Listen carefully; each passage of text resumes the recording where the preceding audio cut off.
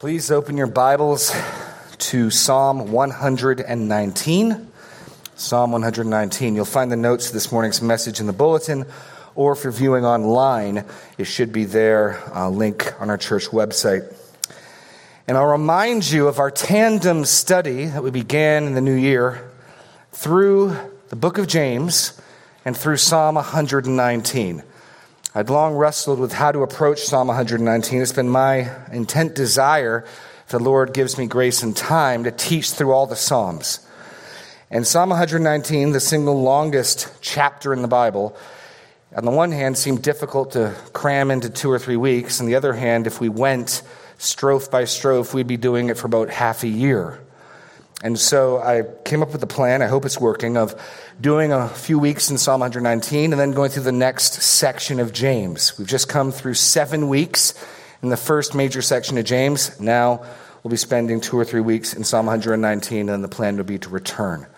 So with that, by way of introduction, I'll also remind you that Psalm 119 is an extended acrostic poem. If it were English, the equivalent would be the first 8 verses beginning with A, the next 8 verses beginning with B, and so on. Except this is following the Hebrew alphabet. And many of your Bibles, in fact, will even indicate that, with the first 8 verses beginning Aleph, and then Beit, and then Gimel, Dalet, and now we begin the Hey stanza, or strophe. 8 verses, chunks, and it is profound in its richness. The psalm is about the man of God, the woman of God, talking with God, relating to God, centered around the Word of God. It is profound in its richness. I'd like to begin by reading verses 33 to 40. We'll have a word of prayer, and then we will dive in. Teach me, O Lord, the way of your statutes, and I will keep it to the end. Give me understanding that I may keep your law and observe it with my whole heart. Lead me in the path of your commandments, for I delight in it. Incline my heart to your testimonies and not to selfish gain. Turn my eyes from looking at worthless things and give me life in your ways. Confirm to your servant your promise, that you may be feared. Turn away the reproach that I dread, for your rules are good. Behold, I long for your precepts. In your righteousness, give me life. Lord God, we echo the prayers of the psalmist. We would ask that you would teach us, that you would give us understanding, that you would lead us in your path, that you would direct our hearts to your words, that you would turn our eyes from looking at worthless things, that you would confirm your word to us, that you would remove the shame and reproach that we dread, that you would give us life in your righteousness. Lord, help us to understand how we are to grow, to learn, to live in you and in your word. In Jesus' name, amen. As you consider these 8 verses, I'll point out the structure. Each of the first 7 verses contains a petition or more than a petition. So you get verse 33, teach me. 34, give me. Verse 35, lead me. Verse 36, incline my heart. 37, turn my eyes. 38, confirm. 39, turn away. And then we have a declaration in verse 40. Behold, I long for your precepts. So there's a series of prayer requests, sometimes with rationale for the prayer request being given, sometimes with motive or goal. And it culminates with a declaration of the psalmist. We've come out of the last strophe where his soul was clinging to dust, where he was dealing with deep depression and sorrow. Here the focus primarily is on growing and living and obeying God's word. And there are a lot of wrong understandings about sanctification. On the one end, there's a school of thought that's stoic, stiff upper lip, you just do your bit. It can bend towards legalism. It can bend towards formalism, an attempt to obey God on your own strength, in your own merit. That is not right. And then on the other end, largely repelled from that notion, is a sort of just love Jesus and do whatever you want type of antinomianism, lawlessness. And yet it's clear from this psalm, and what we've got to try to wed together is a vigorous, robust, passionate pursuit of holiness. Passionate pursuit of God's word. Done in relationship with God, done in dependence on God. Not formally, not legally, but inwardly. And this text, I think, makes that clear. I've titled this morning's message, Depend Upon the Lord. Notice what the psalmist is depending on God for. We'll go through this verse by verse. God needs to teach him in the first verse. God needs to give him understanding in the second verse. God needs to lead him in the third verse. God needs to direct his heart in the next verse. He needs God to turn his eyes from looking at things. This is not a stanza about pursuing holiness in your own strength, formally, legally. Just gird up your mind and just do it. This is utter dependence on God. But it's an utter dependence on God, hungering, thirsting, pursuing holiness, pursuing Christ's likeness, we'd say in the new covenant. And so I think it's important for us to learn this, that there is a way to pursue holiness, to pursue God's word that is not Pharisaical, that is not legalistic, that is pleasing to God, and it's modeled for us here, and it demands that we depend upon the Lord. I've broken this strophe into three sections. Three themes seem to jump out. The first, train me. Train me. I actually originally was going to put educate me, but the more I thought about it, training is a more full-orbed picture. The three petitions in the first three verses, teach, give me understanding, but the leading has that idea of discipleship. It's not just content, but show me how. So I think training is probably a good picture. Train me. Train me. Teach me, O Lord, the ways of your statutes, and I will keep it to the end. Give me understanding that I may keep your law and observe it with my whole heart. Lead me in the path of your commandments, for I delight in it. The psalmist, we don't know who the psalmist is. I've suggested that someone like Daniel living in Babylon is a good fit. Can't be dogmatic on that point. But the psalmist is a sojourner. He's surrounded by godless people. We'll see the shame he deals with a little later. And so he recognizes his dependence on God instructing him. God needs to instruct him. Your first blank here, I need the Lord to teach and illuminate me. I think that's the sum total of the idea of the first two verses. Teach me and give me understanding. So there's the teaching, which the camera, if you're thinking, can focus on the instructor conveying information. Give me understanding. The student needs to interpret it properly. The student needs to see it properly. So teach and illuminate, I think, are two ways of getting this idea across. He needs God to teach him, and he needs God to make sure he understands what God teaches him. That's the idea. This is the dependency. One of the dangers someone like I can face is having been trained in Greek, and my Hebrew's kind of pathetic, but I can diagram sentences, and I can approach studying the Bible as if I can do this. I can turn the crank and out comes truth.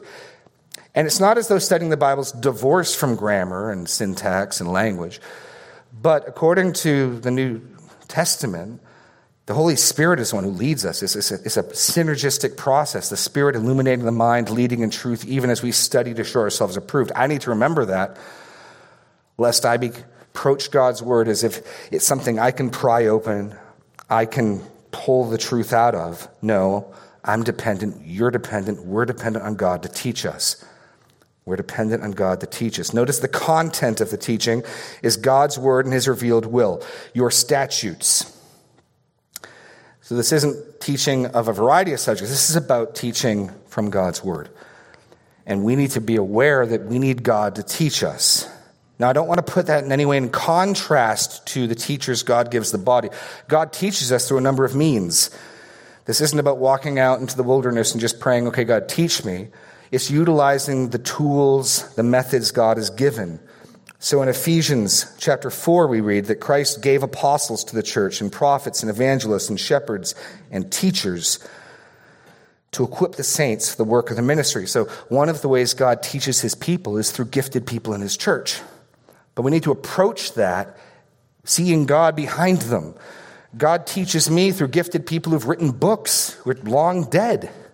God teaches us to remember. So I don't want you to think this is somehow abstracted from or in conflict with learning and studying and small groups and gathering, but it's seeing that God needs to be the one here and now who makes things grow. 1 Corinthians 3, one man waters, one man plants, God makes it grow. And so even as I hope God is going to be pleased to bless and to give information and instruction, even through my preaching right now, He's the one who has to do it. We need to recognize that. The content, God's word. One other thing I want to pause here and show you is this particular strophe, to my thinking, seems particularly in line with the promises of the new covenant. It's always been the case that God is the one who teaches his people, but I want to show you, go to Jeremiah 31, if you would. There are two major new covenant passages in the Old Testament. I'd heartily recommend you note them, jot some way down to find them. They promise the new covenant that Christ purchased with his blood. And I want to look at them and see what they contain for promises. My logic being, even as this old covenant saint models this prayer, we as new covenant saints should be praying this way even more vigorously. So we're going to look at Jeremiah and then we're going to look at Ezekiel. Jeremiah 31:31. Behold, the days are coming, declares the Lord, when I will make a new covenant with the house of Israel and the house of Judah, not like the covenant I made with their fathers on the day that I took them by the hand to bring them out of the land of Egypt, my covenant that they broke, though I was their husband, declares the Lord. Then, so what he just tells us is we're going to look at dissimilarity or discontinuity. Here's how the new covenant differs from the old covenant. It'll be similar to the old covenant in a number of ways, but we're focusing now on the dissimilarity, right? For this is the covenant I'll make with the house of Israel after those days, declares the Lord. I will put my law within them. I'll write it on their hearts. I will be their God, and they shall be my people. And no longer shall each one teach his neighbor and his brother, saying, know the Lord. For they shall all know me, from the least of them to the greatest, declares the Lord. For I will forgive their iniquity, and I'll remember their sins no more. So one of the blessings of the new covenant is God's going to put his word and his law within our hearts, and we're going to know him. It's not to say we won't be teaching each other more about who God is, but anyone in the new covenant, by virtue of being in the covenant, knows God. Turn over to Ezekiel quickly. Ezekiel 36. Jeremiah 31 and Ezekiel 36, they're worth noting, writing down in the front cover of your Bible somewhere. These are rich passages.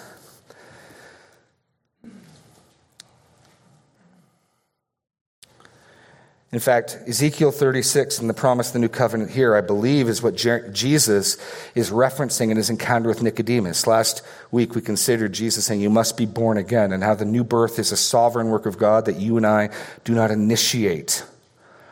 Here's where it's promised. And he's speaking to a people in exile. Pick it up in verse 24 of chapter 36. I will take you from the nations and gather you from all the countries and bring you into your own land. And I will sprinkle clean water on you. And you shall be clean of all your uncleanness, for all your idols. I will cleanse you. I will give you a new heart and a new spirit I will put within you. So when Jesus says you must be born of water and the Spirit, here's the water, there's the Spirit. I think this is the text he has in view. I'll remove the heart of stone from your flesh and give you a heart of flesh. I will put my Spirit within you and cause you to walk in my statutes and be careful to obey my rules. You shall dwell in the land that I gave your fathers. And you shall be my people, and I'll be your God. So the new covenant promises the indwelling Holy Spirit, the new heart, the new birth, cleansing. And I think these promises of the new covenant are directly in line with the prayer requests here. We need God to teach us. We need God to instruct us. We need God to write his law in our hearts. We need God to apply his word to us.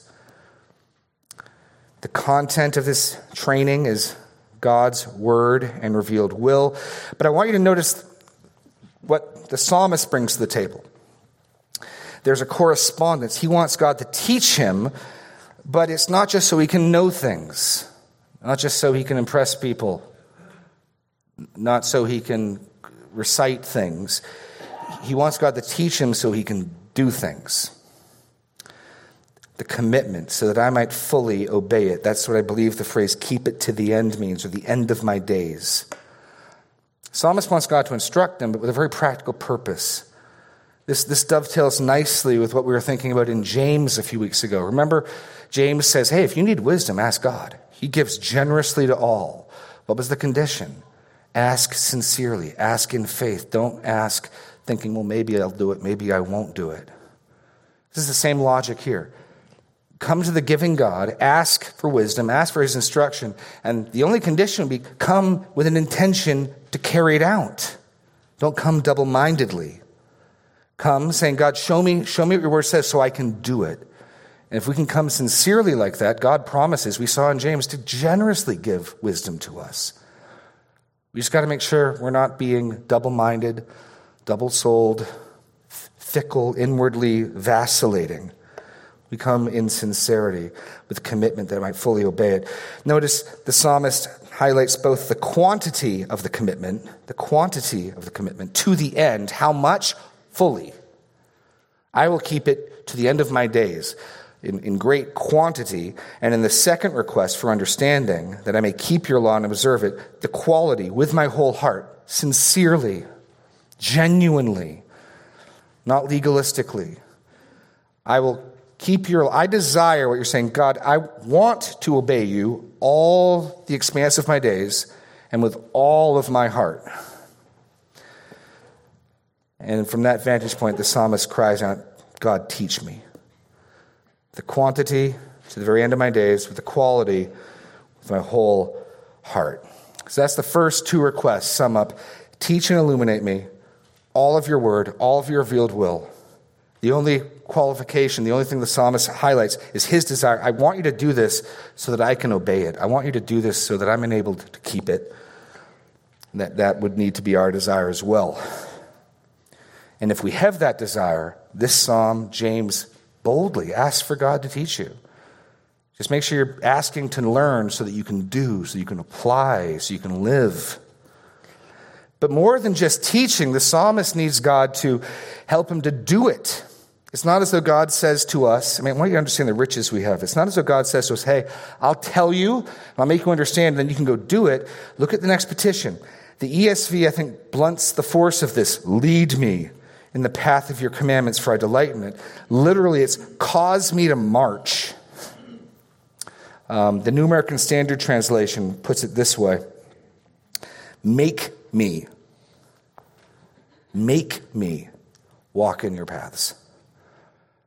And so the psalmist is first asking God, I need to know, I need to understand, I need you to illuminate me, I need to grasp what you're saying, and then I need you to move within me to do it. You're blank here. I need the Lord to cause me to walk in his commandments. I need the Lord to cause me to walk in his commandments. This isn't legalism. This isn't self-reliance. This is dependency upon God. This is how we need to pursue holiness. We need to pursue holiness. We need to pursue obedience. We need to do it this way. Dependent on God to instruct, dependent on God to move within us. I must seek, here's your next blank, his enablement to obey. I must seek his enablement to obey. We saw that in Ezekiel, right? What's one of the characteristics of the new covenant? I will put my spirit within you and cause you to walk in my statutes. It is completely in line with Scripture to say, God, cause me to obey. Cause me to walk in your statutes. It's precisely what the new covenant promises. I'll put my spirit within you, Ezekiel 36:27, and cause you to walk in my statutes and be careful to obey my rules. That's biblical to pray that way. It's biblical to pray that way. I must seek his enablement to obey. This is not to eliminate our responsibility. Our temptation can be to think, well, if God needs to move within me, then I guess I can just sit back and wait till God makes me feel like obeying. We even see in this psalm what we can be doing. Praying, beseeching, asking God. But listen to Philippians 2:12-13. There is a mysterious interworking between God and ourselves in our sanctification. Philippians 2:12-13. Therefore, my beloved, as you have always obeyed, so now, not only as in my presence, but much more in my absence, work out your own salvation with fear and trembling, for it is God who works in you both to will and to work according to his good pleasure. So I need to work out my salvation with fear and trembling, precisely because God is the one working in me, causing me to will and to do. So this doesn't eliminate our responsibility. If anything, I say it establishes it.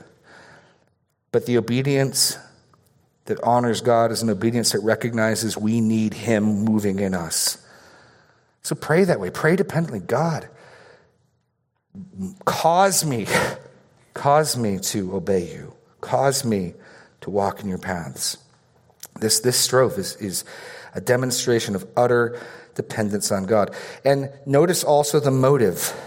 Lead me or cause me to walk in the path of your commandments, for I delight in it.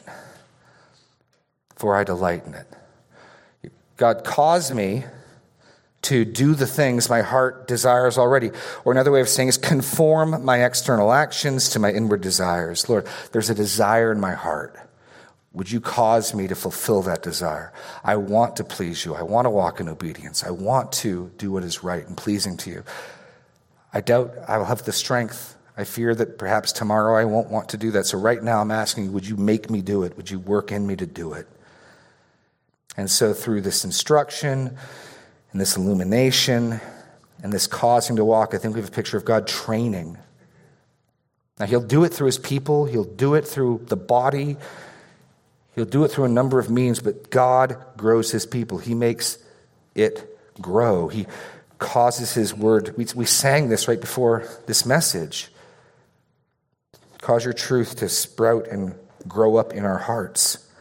And that's how we have to come to this. But he doesn't just stop there. That's bold enough. God, you got to teach me, you got to make me understand, and you've got to cause me to walk in it. Notice where he gets to next. Conform me. So train me, now we're at conform me. Conform me. Incline my heart to your testimonies and not to selfish gain. Turn my eyes from looking at worthless things and give me life in your ways. If you are struggling with the sovereignty of God, and the last prayer seemed bold, Lord, make me walk, this next one's even more intimate. Biblically, the heart is far more than our culture thinks of the heart. We think of the heart primarily in two ways. Emotions, I love him or her with all my heart, or intuition, you got to follow your heart. Biblically, the heart is sort of an umbrella category for your entire immaterial being. You can do a study in the Bible. People reason in their heart, they think in their heart, they plan in their heart. With the heart one believes. And so the heart is the real immaterial you. You could swap in soul if you want as a category. It's far broader than just emotions or intuition.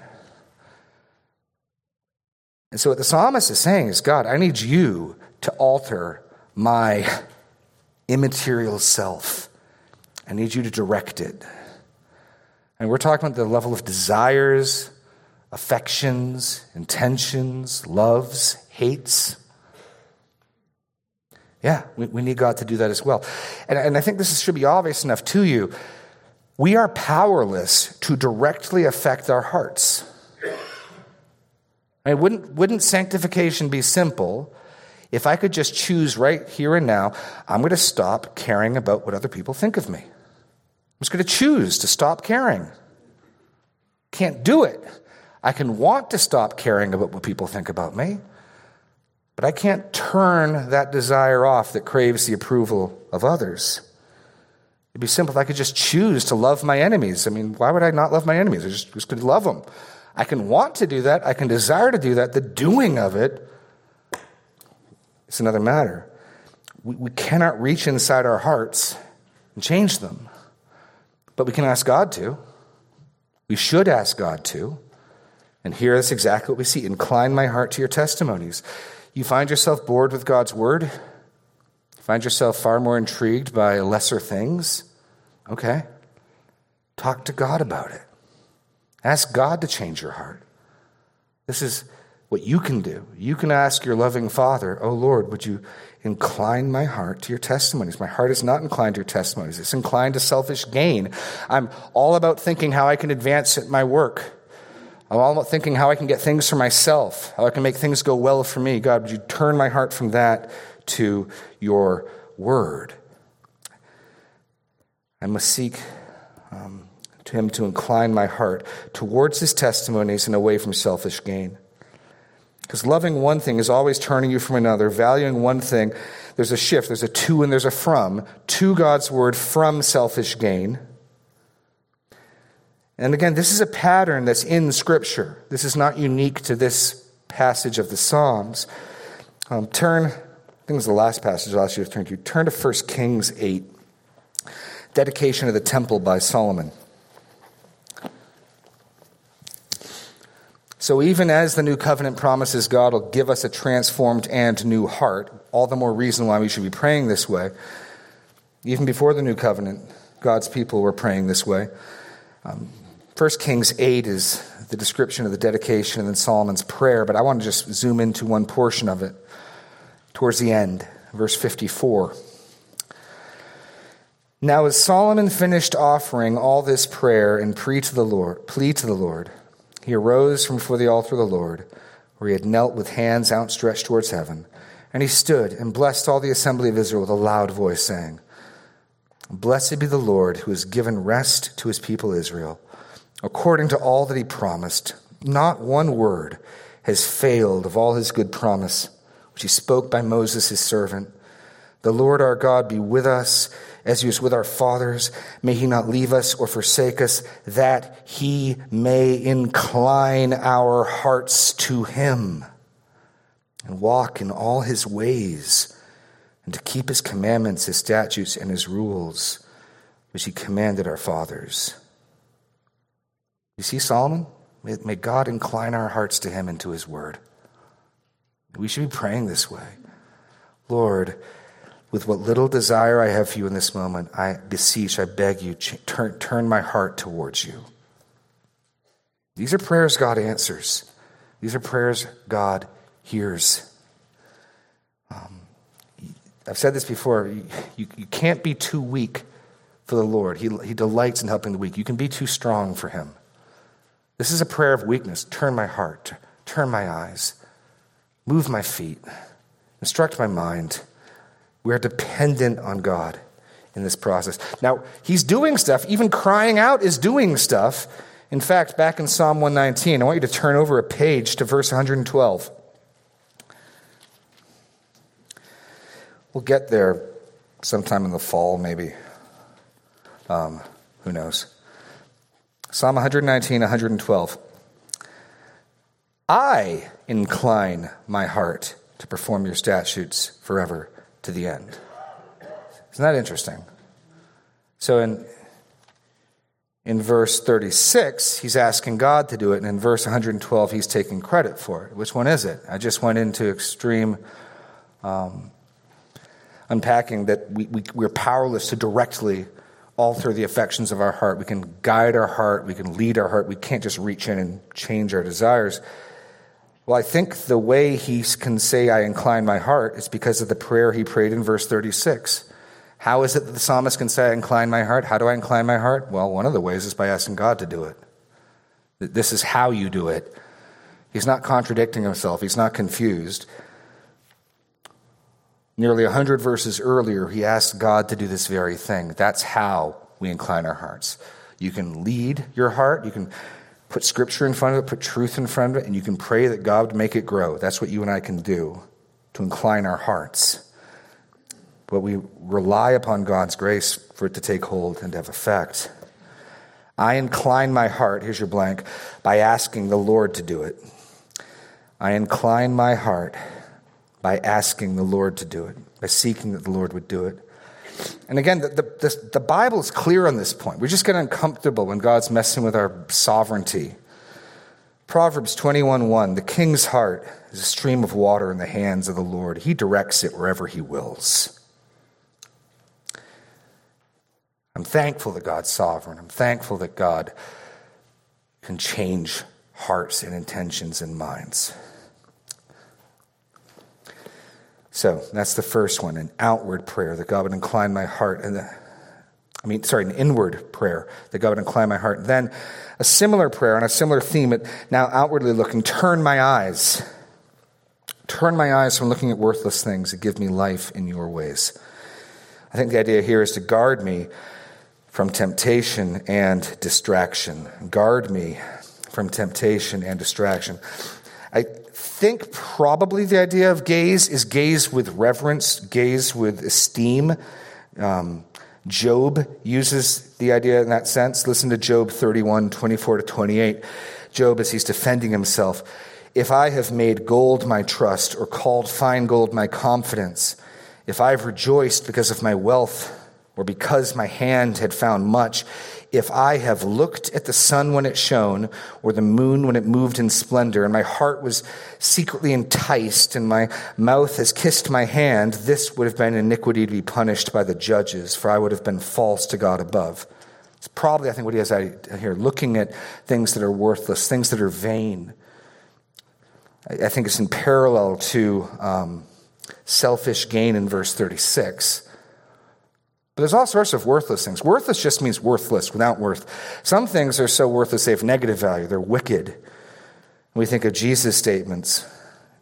Matthew 5:28, anyone who looks on a woman with lustful intent has already committed adultery with her in his heart.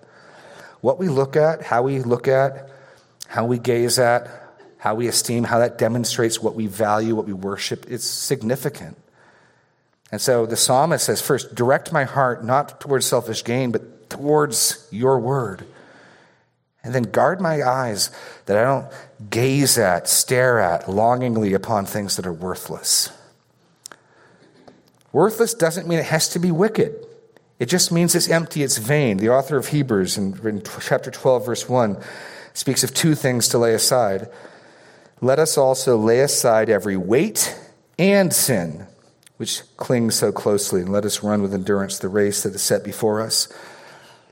As far as I'm aware, it is not illegal to run a marathon wearing snowshoes.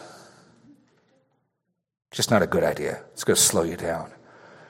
And in our pursuit of God and His Word, some things are outright wicked we shouldn't be looking upon, you shouldn't be clicking upon. Other things are not inherently sinful, but they have no lasting value, and they can still grab our sight and fixate us. So if you're wanting to grow your desire of God's word, if you're asking God to incline your heart to His word, you also got to be aware of the other things that are vying for your attention, the other things upon which your gaze might fall, and pray that God would equally keep you from those things as well. Conformity. Inwardly incline my heart towards His testimonies and away from selfish gain. Outwardly, turn my eyes, guard me from temptation and distraction. Then look at what he adds in at the end. And give me life in your ways. Strengthen me. That notion of giving me life. Revive me. Strengthen me in your ways. Give me strength in obedience. We oftentimes want God to strengthen us, then we'll be obedient. The psalmist here is actually saying, as I follow your ways, strengthen me. The strengthening comes in the very act of following. So notice the total dependence. I need God to teach me. I need God to make me understand. I need God to move within me that I might walk in His paths. I need God to direct my heart. I need God to guard my eyes. This is a rigorous pursuit of holiness, but it's done in complete and utter dependence on God. This isn't legalism or Pharisaism. This is Christianity. This is the heart of God's children, people dependent on Him in relationship with Him. Let's bring us to the last section now. Confirm to me. Confirm to me your promise that you may be feared. Turn away the reproach that I dread, for your rules are good. Behold, I long for your precepts. In your righteousness, give me life. 3 points here, 2 petitions and 1 declaration. First, confirm to your servant your promise that you may be feared. Not entirely sure what that promise is, but we probably get some insight in the next strophe. Look at verse 41. Let your steadfast love come to me, O Lord, your salvation according to your promise. Then I shall have an answer for him who taunts me, for I trust in your word. Probably some deliverance immediately against foes or people who are persecuting, mocking, shaming him, probably. But by the fact that it's left just your promise, as God gives us a pattern to follow in prayer, we can take any of his promises and be calling on him to fulfill them. Again, the pattern in this psalm's given. There is concern for external realities. There is concern for real-life events. But again, concern for my heart, concern for understanding God's word begins this section. And only after making those prayers does the psalmist move to the people who are attacking him, shaming him, mocking him. Turn away their reproach. Confirm to your servant your promise that you may be feared. Two things I want to observe here. First, notice that the psalmist comes to the Lord with the right self-identification. With the right self-identification. You know, there are ways that we can call on people to keep their promises, that honor them, and that are petulant. You know, my children can remember things. Dad, you said that I could have the last piece. It was a Wednesday. It was raining. I remember when you said it. And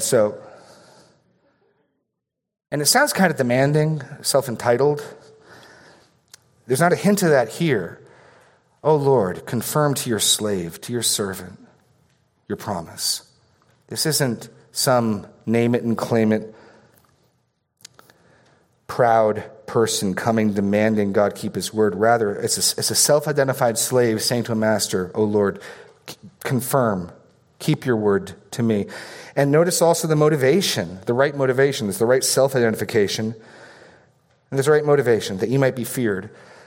When the Bible talks about the fear of God, literally it's taking God seriously.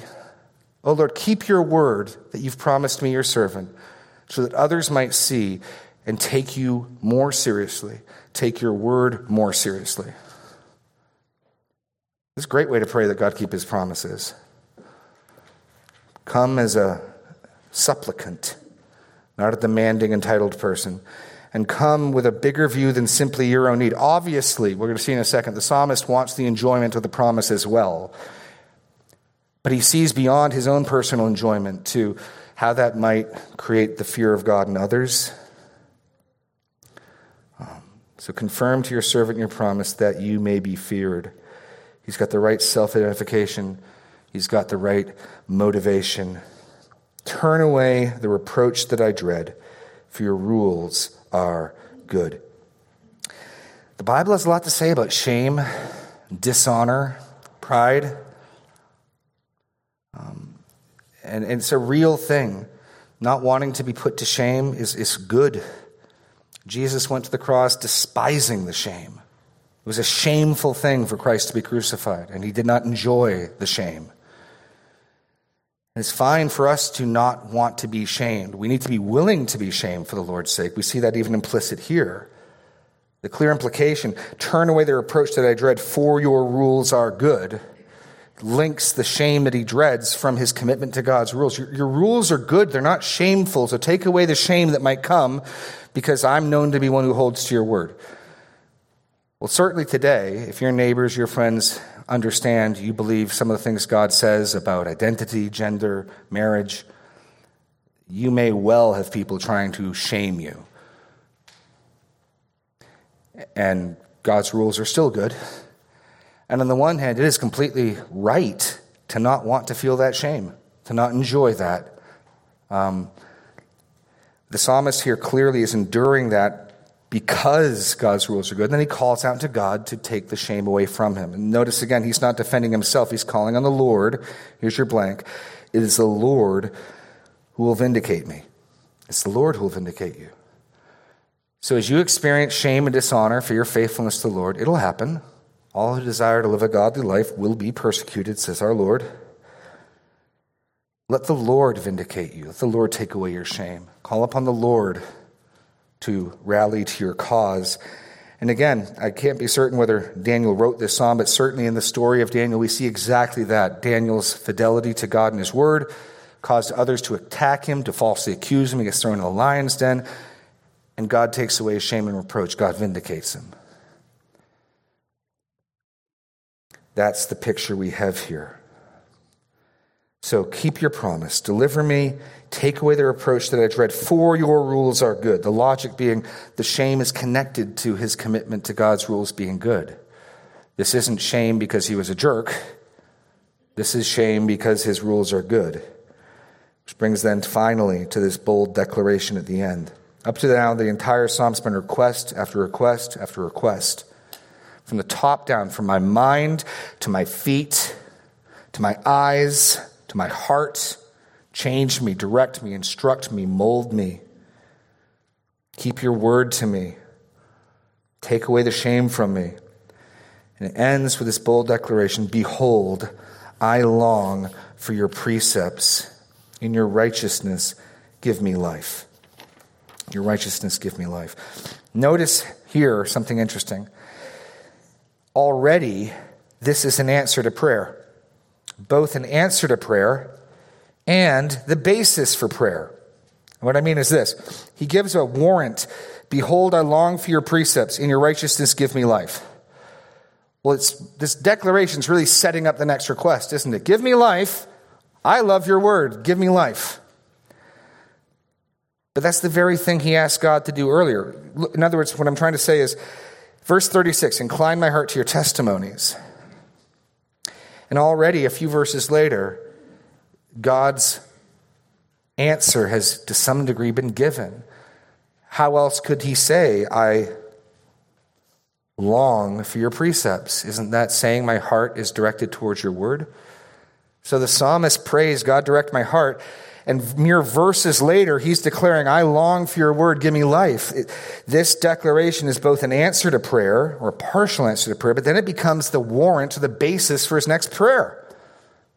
So you ask God for things, and as God gives you those things, you use that as the basis to ask for more things. God, make me delight in your word. God answers, God, I delight in your word, give me life. And this is wonderful. Both an answer to prayer and the basis for prayer. He wants strength. He's tired. He's being mocked. He's being ridiculed. He's being put to shame. And he wants God to give him life. So, as we prepare to sing our closing song, I just want to emphasize to you the importance of relying on God. We need God to instruct us. We need God to make us understand. We need God to make our feet move in his paths. We need God to turn our hearts. We need God to guard our eyes. We need God to vindicate us. Now, all of that still necessitates our involvement, our working. Work out your salvation with fear and trembling, even as God works in you. But you work differently when you realize you're dependent on God. Our closing song, in a wonderful way, recognizes this. Let me read to you a few lines from Come Thou Fount of Every Blessing. Come thou fount of every blessing, tune my heart to sing thy praise. I love that imagery. My heart's like a lute or a guitar, and it can get out of tune. I need God to tune my heart to sing his praise. Oh, to grace, how great a debtor daily I'm constrained to be. Let thy goodness like a fetter, you probably don't use words like fetter very often, but the things you bind things with, keep them in place. Let thy goodness like a fetter bind my wandering heart to thee. Prone to wander, Lord, I feel it. Prone to leave the God I love. Here's my heart. Oh, take and seal it. Seal it for thy courts above. Lord, incline my heart to your testimonies and not to selfish gain. Let's close in a word of prayer. I'll call the worship team up and we will sing our closing song. Lord God, we are utterly dependent on you and your grace. If we are to live, if we're to grow, if we're to understand your word, if we're to walk in obedience. So, Lord, we pray that you would instruct us, that you would give us understanding, that you would cause us to walk in your paths. We pray, Lord, that you would turn our hearts from the things of this world to value you and your word, that you would guard our eyes from esteeming, gazing upon worthless things. Lord, we pray that you would do this for your glory, that you might be feared, that we might know you better. And Lord, even as you are the author of our faith, we pray that you would keep us near, shepherd us, bind our hearts to you until you come. In Jesus' name, amen.